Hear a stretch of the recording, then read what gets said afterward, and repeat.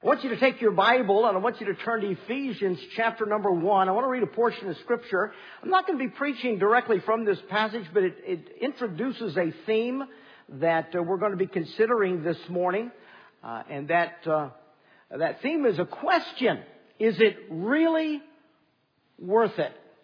Ephesians chapter number 1, and I'm going to begin reading in verse number 15. The Apostle Paul is being used by God to pen a message to a church that he had planted in the city of Ephesus. And he writes to them in verse 15, "Wherefore I also, after I heard of your faith in the Lord Jesus and love unto all the saints, cease not to give thanks for you, making mention of you in my prayers, that the God of our Lord Jesus Christ, the Father of glory, may give unto you the spirit of wisdom and revelation in the knowledge of Him, the eyes of your understanding being enlightened, that ye may know what is the hope of His calling, and what the riches of the glory of His inheritance in the saints, and what is the exceeding greatness of His power to usward who believe, according to the working of His mighty power, which He wrought in Christ when He raised Him from the dead and set Him at His own right hand in the heavenly places, far above all principality and power and might and dominion and every name that is named, not only in this world, but also in that which is to come, and hath put all things under His feet, and gave Him to be head over all things to the church which is His body, the fullness of Him that filleth all in all." Well, let's take our Bibles, and you might want to turn to Ephesians. There is one verse there we'll be touching on in a moment, in Ephesians chapter number 1. There's a book that was written back in the 1600s that happens to be acclaimed as the second best seller, number 2 bestseller in the English language throughout the history of the English language, second only to the Bible itself. And that book is Pilgrim's Progress. Pilgrim's Progress was written by a preacher who was in prison in Bedford, England, because of his preaching contrary to the law and requirements of the British Crown. And the room off to your right is named for him, John Bunyan, and commemorating that he was faithful in preaching the truth of God, regardless of the mandates from the government of his day. And we honor him for the life that he lived, the convictions that he held, that he was willing to suffer for the cause of Christ. So he wrote the book Pilgrim's Progress. What a great book. I hope you've read Pilgrim's Progress. Charles Haddon Spurgeon said he read it once a year for 50 years. He read it once a year for 50 years. That's how much he thought of the value of Pilgrim's Progress. Pilgrim's Progress is saturated with the Word of God, because John Bunyan spent so much time sitting in jail reading his Bible. And so what he wrote, he is just filled with scripture quotations and with scriptural principles and truths. Just saturated with the truth of the Word of God. And so Charles Haddon Spurgeon read that book every year because of the spiritual value, the biblical value of that book. Statisticians who've studied Spurgeon's preaching, and Charles Haddon Spurgeon has been acclaimed as probably the best known, the most influential Baptist preacher in history. Certainly he was in his day in London, England. Began pastoring the Metropolitan Baptist Tabernacle at age 19 and pastored that church for the rest of his life. Statisticians who've studied Spurgeon's sermons have noted that he mentioned Pilgrim's Progress and a character in Pilgrim's Progress in every third sermon. Statistically, every third sermon for his entire ministry. He was constantly referring to something in Pilgrim's Progress to illustrate a principle and truth of the Word of God. I want to do that this morning. I don't do that every third sermon, and I certainly haven't read it 50 times from cover to cover. But I've read it numerous times, studied it. We preached for 2 years through Pilgrim's Progress here on Wednesday nights years ago. And I fell in love at a new level. And I think as I look through Pilgrim's Progress and I think through Pilgrim's Progress, the character in Pilgrim's Progress that made the most impact on me was a man by the name of Shame. Now, Pilgrim's Progress is all about the progress of a pilgrim. It's the life story of an unsaved person living in the city of destruction who read the Bible and became convinced that his city was going to be destroyed by fire. And so he began a quest to find out how to escape the city of destruction. And that quest led him to the cross of Calvary where he got saved. And Pilgrim's Progress is about the process of conviction, seeking God, the power of the gospel, converting him, and then the obstacles he encountered in his journey through this world on his way to the celestial city. And it ends with him dying and arriving in the celestial city. So it's a book about life as a Christian. How we got saved. What we encounter as Christian people. What our challenges and obstacles are.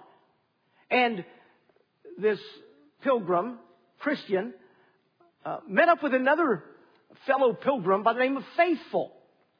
Faithful was a faithful pilgrim who'd gotten saved and was on his way to the celestial city as well. And they encountered one another and enjoyed fellowship together. And when they encountered one another, Christian asked Faithful what's been happening in his life. What's been occurring in your experience as a Christian? He said, I ran into a guy named Shame. And this guy named Shame began to mock me as a Christian. Began to shame me for things in my life as a Christian. This man called Shame did his best to make me feel ashamed of myself because of what I believe, because of what I do, and because of what I don't do. And then, to my amazement, in reading Pilgrim's Progress, I began to study the 9 things that Shame shamed Faithful for. Things that he did in his life as a Christian. Things that he believed in. Things that he practiced. Things that he wouldn't do. And Shame mocked him and said, you actually do this? You actually believe this? And named 9 things that he shamed Faithful for. You may wonder what those 9 things are. Well, here's the first 5 of them coming up on the screen. He shamed Faithful for having a gentle spirit. The Bible talks about that faithful spirit, that gentle spirit in Philippians 2. He shamed him for having a lack of passion for success in this world. That's interesting. Faithful didn't seem to have a passion for success in this world because, number 3, he was living for eternity rather than for now. Which, in more modern times, created the little cliche, you're so heavenly minded, you're no earthly good. You're so living for eternity that you seem to lack a passion for success in this world. And then number 4, that he lived economically so that he had the resources to finance the kingdom of God. The world would mock you if they knew what you gave financially to propagate a false story about a would-be religious zealot who died on a cross 2,000 years ago, and you give how much money to propagate this phony story? I'd be ashamed if I did that. And shame tried to make Faithful ashamed of that. And then rejecting modern science theory if it contradicted the Bible. We're talking 1600s. 1600s. John Bunyan saw this happening in the churches. He saw the people unsaved in the community shaming the church members if they didn't accept the latest scientific theory that contradicted the Word of God, but rather they believed the Bible over man's science and theories. And then going to church, on the next screen, going to church and sitting and listening to a sermon. Why don't you go to a ball game? You get some kind of a morbid joy sitting in a room and listening to some guy talk about something that we don't even know ever happened. You got to be crazy. And shame would shame the church members, the Christians, for sitting in church listening to sermons. And then having a forgiving spirit. I mean, you forgave them for... Why don't you just tell them to grow up? You actually say you're sorry? And you ask forgiveness? And then sensitivity toward what he considered trivial sins. You mean you're bothered by that? You mean you feel uneasy about doing that? You feel uneasy about watching that? You feel there's something wrong with being engaged in that? That's trivial. That's nothing. And the unsaved shamed the Christian because they seemed to be sensitive toward what the world would consider a trivial sin. And then finally, the ninth one was, you care about that nobody? Who cares about that person in the middle of the Amazon rainforest? What do you care? You care about that person who... And the world would mock the Christians for having compassion toward those that they considered to be insignificant. You see, shame considered that the living of the Christian life is out of touch with our culture and our society. And this is the 1600s. You know, reading Pilgrim's Progress will cause you to realize that things don't change from generation to generation. The issues are the same. The realities are the same. We just painted a different color, and it seems new. But it's all the same. Generation after generation, it continues to be the same. And so shame would consider that living a Christian life is so out of touch with our world. It's so out of touch with the way everyone else lives. You ought to be ashamed living like that. You ought to be ashamed doing those things. You ought to be ashamed not doing those things. You ought to be ashamed of yourself for being so holier than thou. And just not being real like the rest of us. 1600s. Shaming Christian people for trying to live the Christian life. Well, I really don't think that's all that much different than today. I think the characters of Pilgrim's Progress are all alive and well in our world today. And they're all living out the caricature that John Bunyan assigned to them as he wrote his book, Pilgrim's Progress. You see, at the bottom of so much of that, it seems to me that shame was asking the question, is it really worth living that kind of a life? Is it really worth it to be able to live so differently than the world around you? Is it really worth it to be the kind of person you're trying to be? Is it really worth it? I think that is a question that is a powerful question that is alive and well today. You see, I grew up in a day where things that that my generation took for granted, are no longer taken for granted by Christian people. I grew up in a generation where a church culture was much more robust than a church culture is in Western culture today and in America today. You know, church is costly. To be a team member always costs the team member something. You join up a team to play on a baseball, little league, or a basketball club, or any kind of a sports, or in the arts, some kind of a musical. You know, when you join a group, it costs you something. There are requirements. There's expectations. And when God formed His team, He calls it an ecclesia, assembled together group of people. When God forms His team, and I join that team, joining that team makes some demands of me from my God. And it's costly to be able to be a productive team member on that team. And I think some today are prone to ask the question, is it really worth it? And so some people, some even that grow up in Christianity, perhaps saved people who have grown up in church, at some point in time begin to ask themselves the question, is it really worth it? I mean,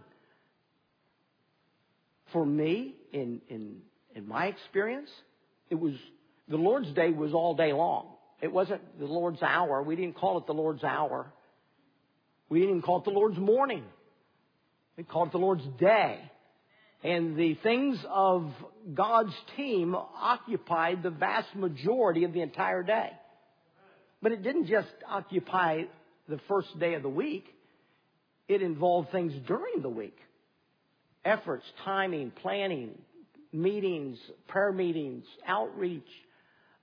There were things that occurred through the week that as a team member, it cost us something to be a team member. And I think what Shane was asking Faithful, is it really worth it? And listed 9 things that were well known as things Christians did, that Shane was wondering if it's really worth it to be involved in that team and to do all those things. Because it's costly. It's costly in time to be a member of a team. It's costly in skills and talents that are used to be able to further the endeavor of that team, to accomplish the goal that team came together for the purpose of accomplishing. And money, my goodness gracious, the money that team involves. It's costly to be a member of God's body of believers that He forms into a unit and calls it one of His churches. It's costly to be a part of God's team. And I think the questions that come out of Shane's experience with Faithful are questions that are viable for us to ask ourselves and to help our young people and upcoming generations to ask themselves. Is it worth the time?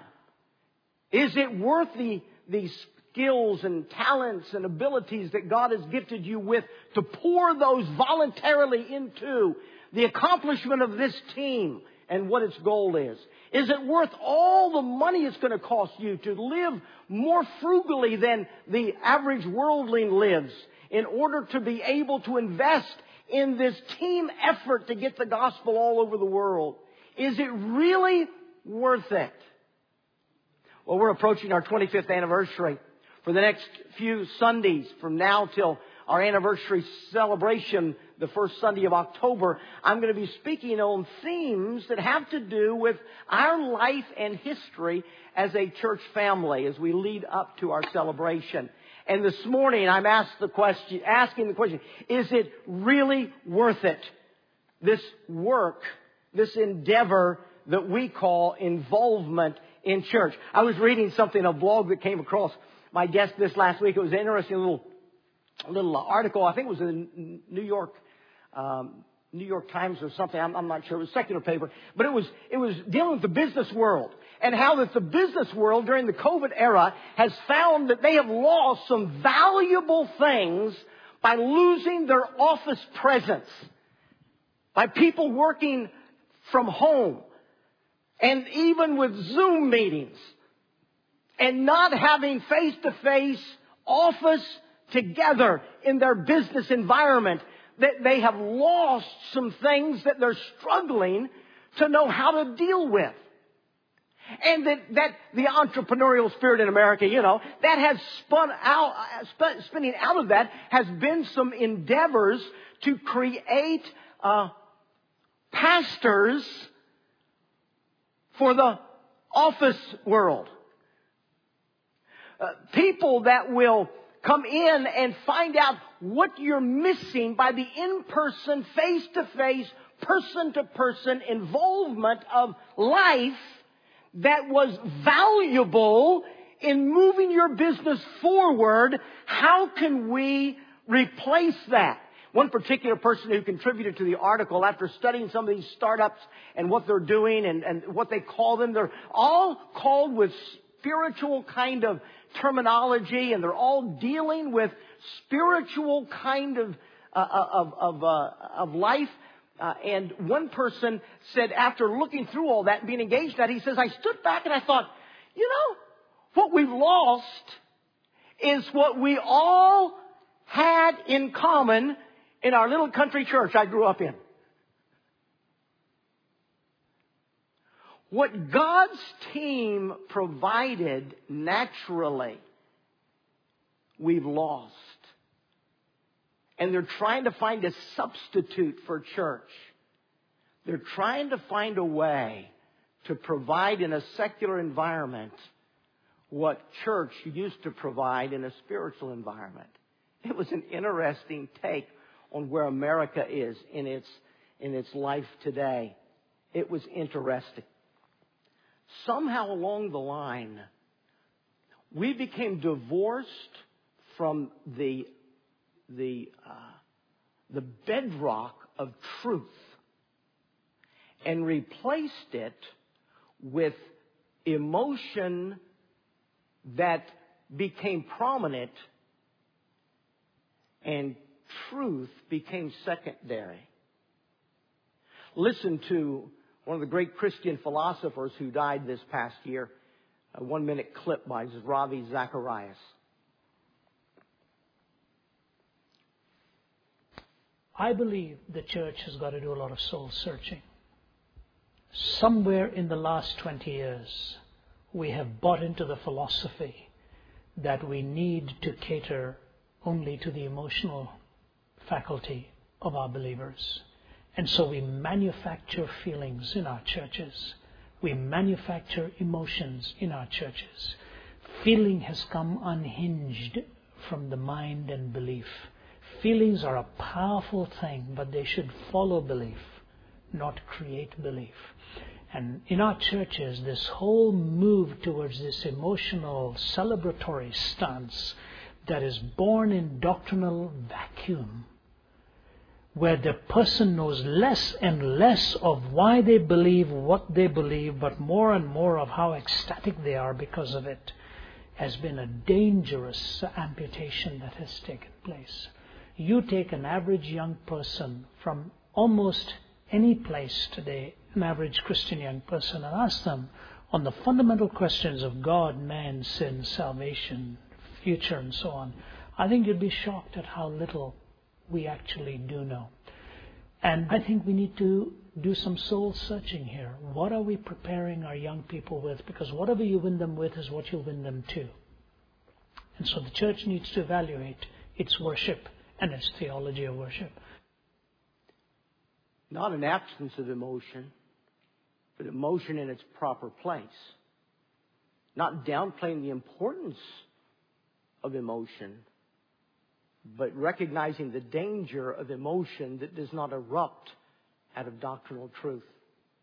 One thing you'll always notice as you read the Psalms is, and I don't know of any exceptions, but I know I see it all the time when I read the Psalms, when we are told to praise, to sing, to celebrate, to express our emotional feelings about God, it always is followed up with the word for this reason, and then gives doctrinal, foundational truths about the character and person of God out from which erupt our emotions.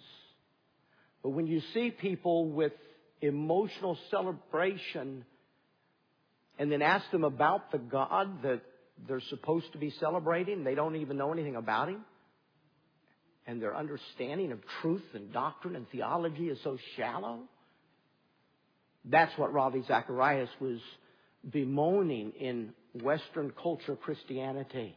Not the lack of emotion, but the fact that emotion is not emerging from truth and the importance of truth being foundational. The last verse we read a moment ago expresses that Jesus Christ is head over all things to the church, which is His body. And then He describes the church. And this is one of the most amazing descriptions and statements of who we are as Community Baptist Church. We are the fullness of Him that filleth all in all. He describes God as the one who fills all in all. Everything is about God. God fills the universe with His presence and His truth. And one day, the knowledge of Jehovah God will cover this planet Earth just like the oceans cover over the seabeds. I mean, that is total saturation. And one day, everyone that lives in every country, on every continent, in every state, in every city, in every village, in every people group around the world will know Jehovah God and be saturated with His truth. That's our God. That's what's in front of us one day. He is the one who fills all in all. But did you notice how He describes Community Baptist Church? We who are an assembly of body parts formed together to be able to do the work that the head has assigned to us during our time on earth. We are the fullness of the one who fills everything. God fills everything. And you are His fullness. You are the one that brings to completion His presence in Northern Virginia. You are the one that promotes and propagates the fullness of what He wants in the place in which we live.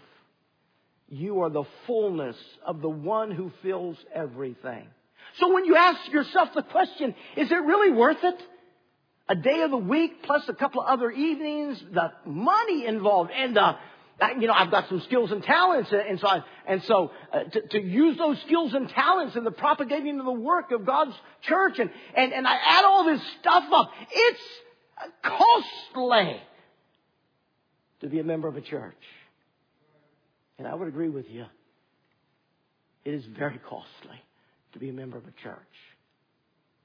Is it worth it? You know, when you evaluate an investment, whether an investment is worth it or not will always be judged by the ROI. What is the return on my investment? If I invest in this, what am I going to get out of it? What is going to be the result of that which I invest? Now, if I don't know if it's going to be a very big ROI, then I'm not going to probably invest very much. But if I have a guaranteed ROI that just makes my eyes open wide, well, like Jesus told the story about the guy that was walking through a field and he happened upon a treasure buried in the field. He realized if he could own that field, he would own what's in the field. That means if he could own that field, he would own the treasure that's buried in the field. So he went out and he sold everything else that he owned. He liquidated everything that he had.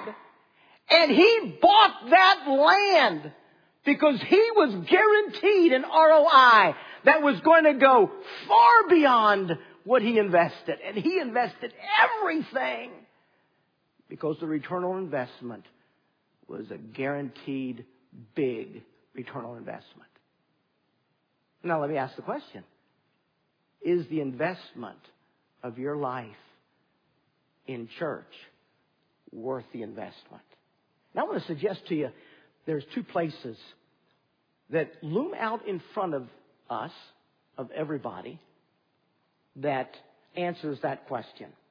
One of them is recorded. I put the verses there, references, because I knew we wouldn't have time to go into each of them in great clarity. So I gave you the references for whatever interest that might have to you in your devotions this week and Bible reading.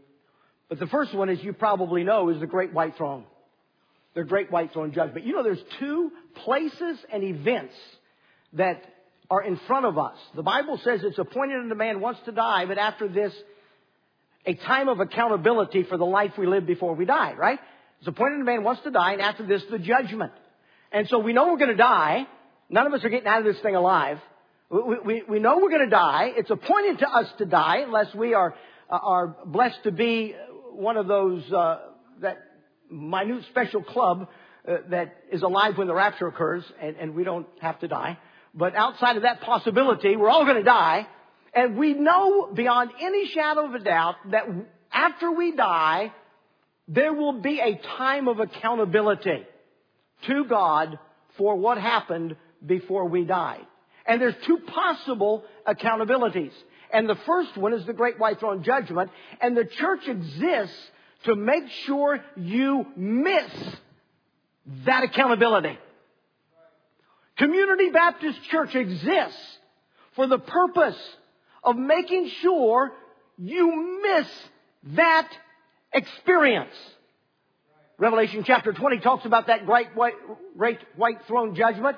And the Bible says that death and hell will deliver up the dead which are in them. Death, speaking of the dead bodies. Hell, speaking of the dead souls. The dead bodies and dead souls of people will be reunited and will stand before the great white throne judgment of God.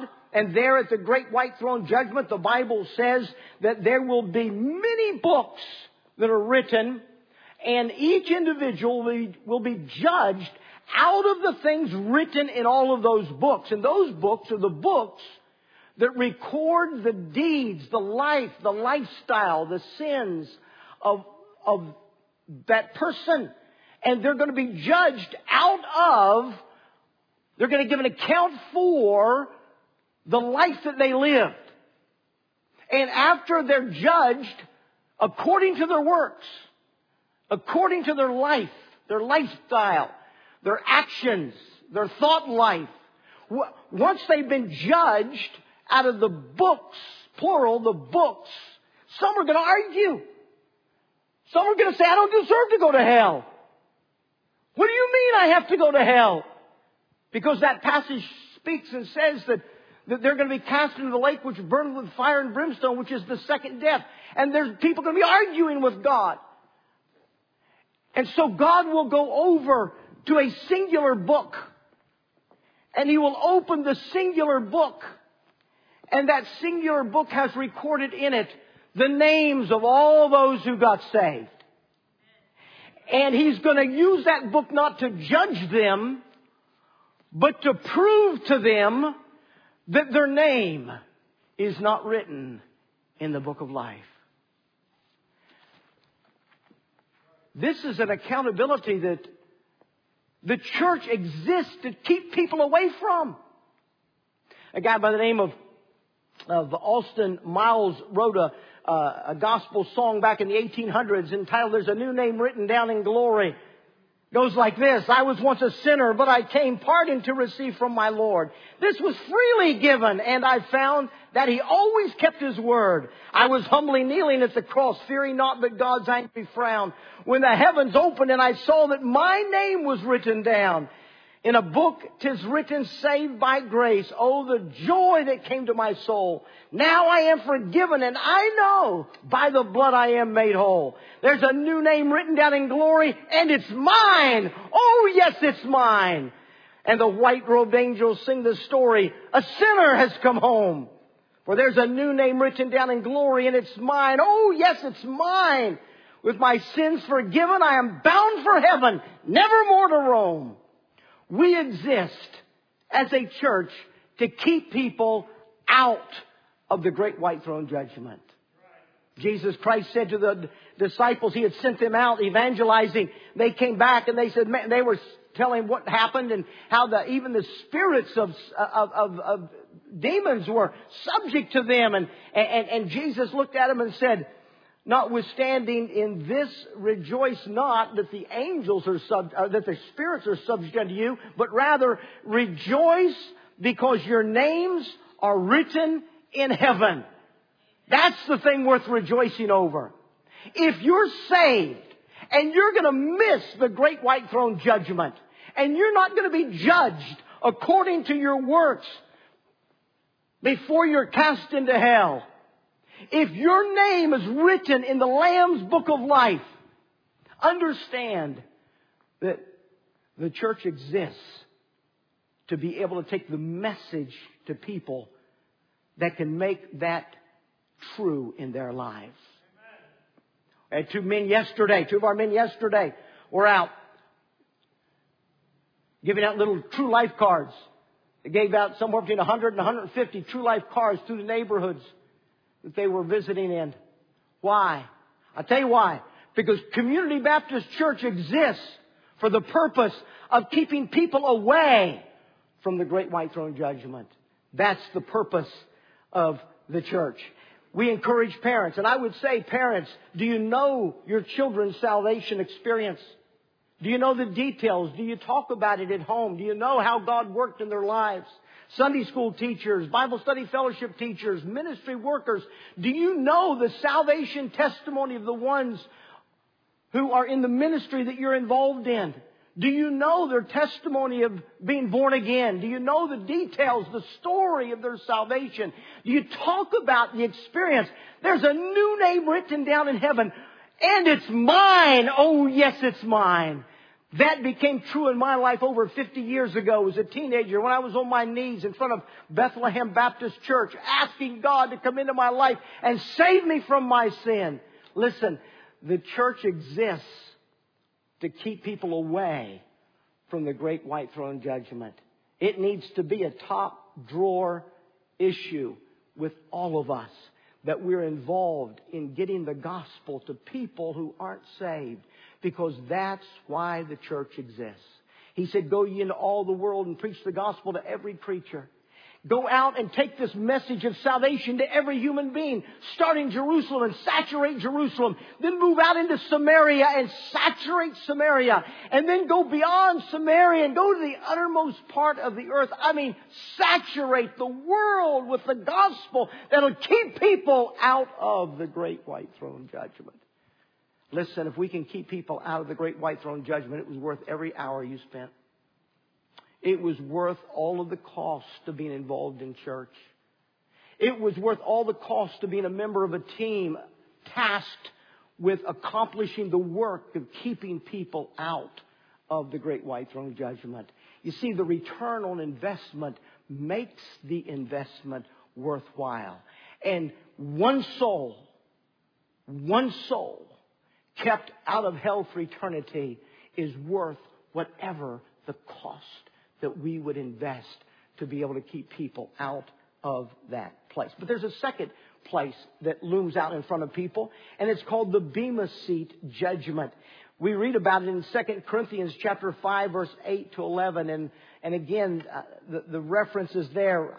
don't have time to go into the details of it, but the bema seat is a judgment seat. The word bema is a Greek word, and you find it in the reference that we've given you as translated as a judgment seat. It was simply a elevated platform that a judge would sit on. Here's a picture of the bema seat in Corinth when we were there in Corinth with our group on a missions trip. If we were to zoom back from that picture, you would see that there we go. You'd see that we're looking, well, it's hard for you to see, but those who were there will recognize it. That is the main street through the old city of Corinth. By the way, the old city of Corinth is cool because it was torn down at the end of the New Testament era. It was torn down, it was leveled, and it was never rebuilt on that location. When they rebuilt the city of Corinth, they built it about 5 miles away. And then the archaeologists have been able to reconstruct the actual city of Paul's day. And that's the main street that leads to the bema, and beyond that to the agora, the marketplace. And you go up those stairs, and then you run into that platform with a pillar on top of it. That's the bema seat. And that little plaque there, little white plaque, says bema. It's the bema seat. Paul stood there in Corinth. Paul was taken to that bema seat. Paul was required to give an account for himself to the city elders, the rulers of the city of Corinth. And right behind the bema seat is the Acropolis with their temple on top of it, where 1,000 female priestesses were employed to be able to engage in their immoral worship practices. And Paul started a church in this licentious city. And there at the bema seat, Paul stood, and elevated above him were the leaders of the city of Corinth. He had to give an account for the things that he had done. Well, that's the terminology behind when Paul said there's a bigger bema seat coming for the believer. Because one day we're going to stand before God's bema seat. And we're going to be brought up to the platform. And sitting on the platform is going to be God. And we're going to give an account to God for the life that we lived as a member of His team. And we're going to account for how we spent our time and investments of our life and our energy. We're going to be given an account for what kind of a team member we were and what we invested in fulfilling the Great Commission in our day. And we're going to give an account at the bema seat as we stand before Jesus Christ. And the Bible describes that as giving an account for the way we lived our lives and what we did with our lives. Paul referred to this often in the letters that he wrote to the churches. He talked about this. But here's the deal. Is it worth it? All that we invest in church, is it worth it? If the church can spur you on and motivate you and encourage you and teach you how to live like Jesus Christ, when you stand before Him to give an account to Him for how you lived your life, you're going to be glad that you invested all that you invested as a team member forwarding the work of God on earth. You see, the church exists to keep unsaved people away from the great white throne judgment by preaching the gospel. And then once their names are written in the book and they're Christian people, they're living the Christian life, then the church exists to make you look good at the bema seat. To make you look good when you stand before Jesus Christ. You know, if you're working in a business environment and you know you've got a year-end accountability coming up and you're going to be going to some higher-ups and you're going to be given an account for what you did in the last year under the employment of the company, and they're going to try to analyze whether you were worth the money they paid you. Did they get enough value from you to warrant the amount they paid you? And you're going to want to look as good as you possibly can in that meeting.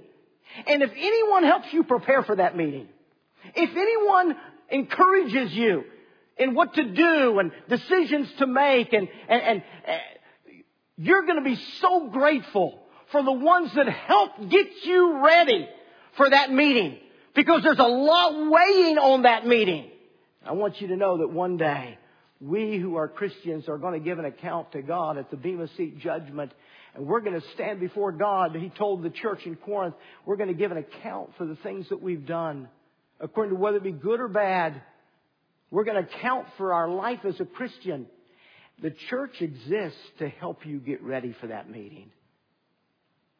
We want you to understand truth. We want you to understand doctrine. We want you to understand why we do what we do. We want you to understand what God expects. We want you to understand what it is to be conformed to the image of Jesus Christ. We want you to understand the character of God so that you can emulate the character of God. We want you to become holy even as He is holy. We want to teach you what to do. We want to motivate you and encourage you to grow in that direction. Why? Because we want you to look really good at the Bema Seat. And if Community Baptist Church can keep people out of hell, and a Community Baptist Church can help people look really good at the Bema Seat, then Community Baptist Church will have been worth all of the investment that I have poured into it by way of time and energy and money and investment. Because the return on investment is going to be so profitable that the investment will be worth it all. You know, at the end of the conversation that Faithful and Christian had about shame, they were talking about shame's perspective. And shame, John Bunyan portrayed this shame guy as propagating the idea that you're wasting too much money, you're wasting too much time, you're wasting too much energy on making church happen. And you ought to be ashamed at what you're doing. And John Bunyan was concerned about the impact of that on churches in Bedford and in England. And so he couched this character to try to warn Christians to not be shamed by the world. He saw the temptation coming from the world as possibly tempting Christians to go the way of the world, to become convinced, yeah, this is taking too much time. This does cost too much. This takes way too much energy. And you see, to go back to Ravi Zachariah, if we've bought in, if church is for the purpose of entertainment, then I can just take whatever amount of entertainment I'm comfortable with, and church has fulfilled its purpose for me. And if that's all church is, just a dog and pony show to give some people some entertainment and not to ground them in theology and doctrine and truth about God, that it causes them to invest their life and their energy and their resources to keep people out of hell and to help Christians look good at the Bema Seat. If it's all just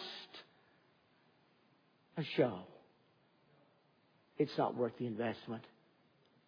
If it makes your conscience feel better, check off a box, show up for something and click the box and feel better. But pour your life into it. Pour your energy into it. Make deep investments of energy and time. It may not be worth that. And so here's what Faithful said at the end. Faithful said this. He said, that which is highly esteemed among men is an abomination in the sight of God. He was quoting from Luke 16. He was saying, shame has a perspective, but shame's perspective is an abomination to God. He said shame has described what men are about, not what God and His Word are about. On Judgment Day, the spirit of this modern world is not what will award us with life or death. Rather, we will be judged by the wisdom and law of God. And here's Faithful's final conclusion. His final conclusion was, quote, what God says is best, even though all the world are against it. You see, a modern world thinks church is too costly. It asks too much of you. You ought to be ashamed, being coerced to give that kind of time and energy to a team. But from God's perspective, this is life and death for people who need to be reached with the gospel. And for those who are reached with the gospel, this is prep work to make you look really good at the Bema Seat judgment. And that's worth a lot. Father,